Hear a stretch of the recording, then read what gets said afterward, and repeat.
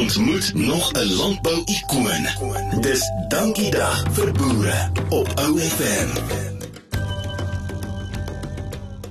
Ek is Steenkamp van Tadcaster trading. Ons is geleë hier so in die Vaalharts skema. Dit is tussen Kimberley en Vryburg, so in die middel presies. Die skema het ontwikkel na die Tweede Wêreldoorlog wat hulle boere geleentheid wou gegee het om weer te hervestig en begin boer. So ons is hier so in 'n pragtige skema vallei eintlik. Ons is meestal in veevoere, rou veevoere.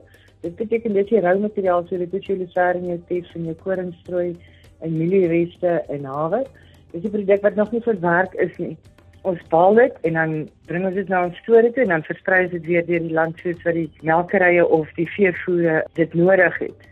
En selfs die perdeboere, dan skuif ons dit na hulle toe. Ons is seker nou al so, ek is self, persoonlik is ek nou so 10 jaar wat ek nou in Tadcaster trading is, wat is 'n maatskappy gestig het en met veevoere. En ons het eintlik nou uitgebrei. Ons het op die stadium net die rou materiaal gedoen, maar nou het ons begin verwerk met hamermeel, want daar's baie navraag vir dit. En om self te eksperimenteer met pille. Maar dis 'n baie lang proses, want dit moet ons eers laat toets deur Waarheid en dit moet geregistreer word by die departement van landbou. Ons is besig met uitvoer op, wat ons doen Botswana toe in Namibië. Die doel waar ons mee begin het om nie die Suid-Afrikaanse mark te dien, het eintlik heeltemal verander op die einde van die dag. Ek kom glad nie uit die boerdery uit. Ek kom eintlik uit die resafdeling uit, maar my pa is oorlede en toe moes iemand die boerdery oorgevat het. Ek het toe begin boer. Nadat ek klaar geboer het, ons het die grond verkoop, het ek besluit maar ek is baie lief vir die boerdery. Dis na in my hart. Ek geniet dit verskriklik. Die boere is 'n ander tipe mens wat jy ontmoet. En toe het ek besluit maar ek gaan aan met die veevoere. Ek het nie geskuif na die bemarkingskant meer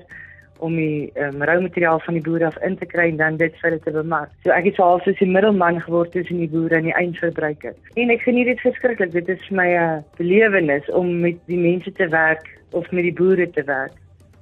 Ek dink dat dit positief oor die landbou. Ek dink ons het deur 'n baie slegte tyd gaan met hierdie COVID.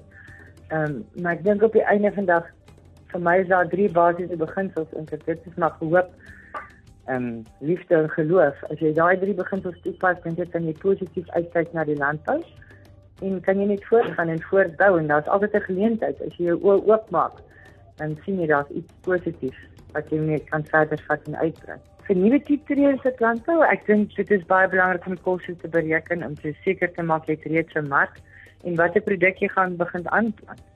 En watter produk besluit jy om te skuif op die einde van die dag of dit jou primêre produkte maak wat jy gaan verbou.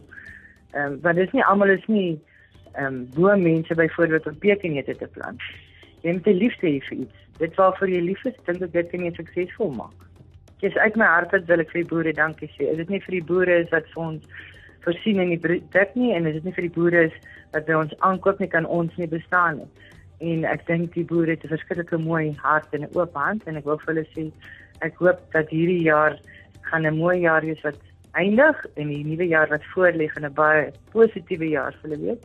En 'n geseënde Kersfees. Ek dink dankie vir dit.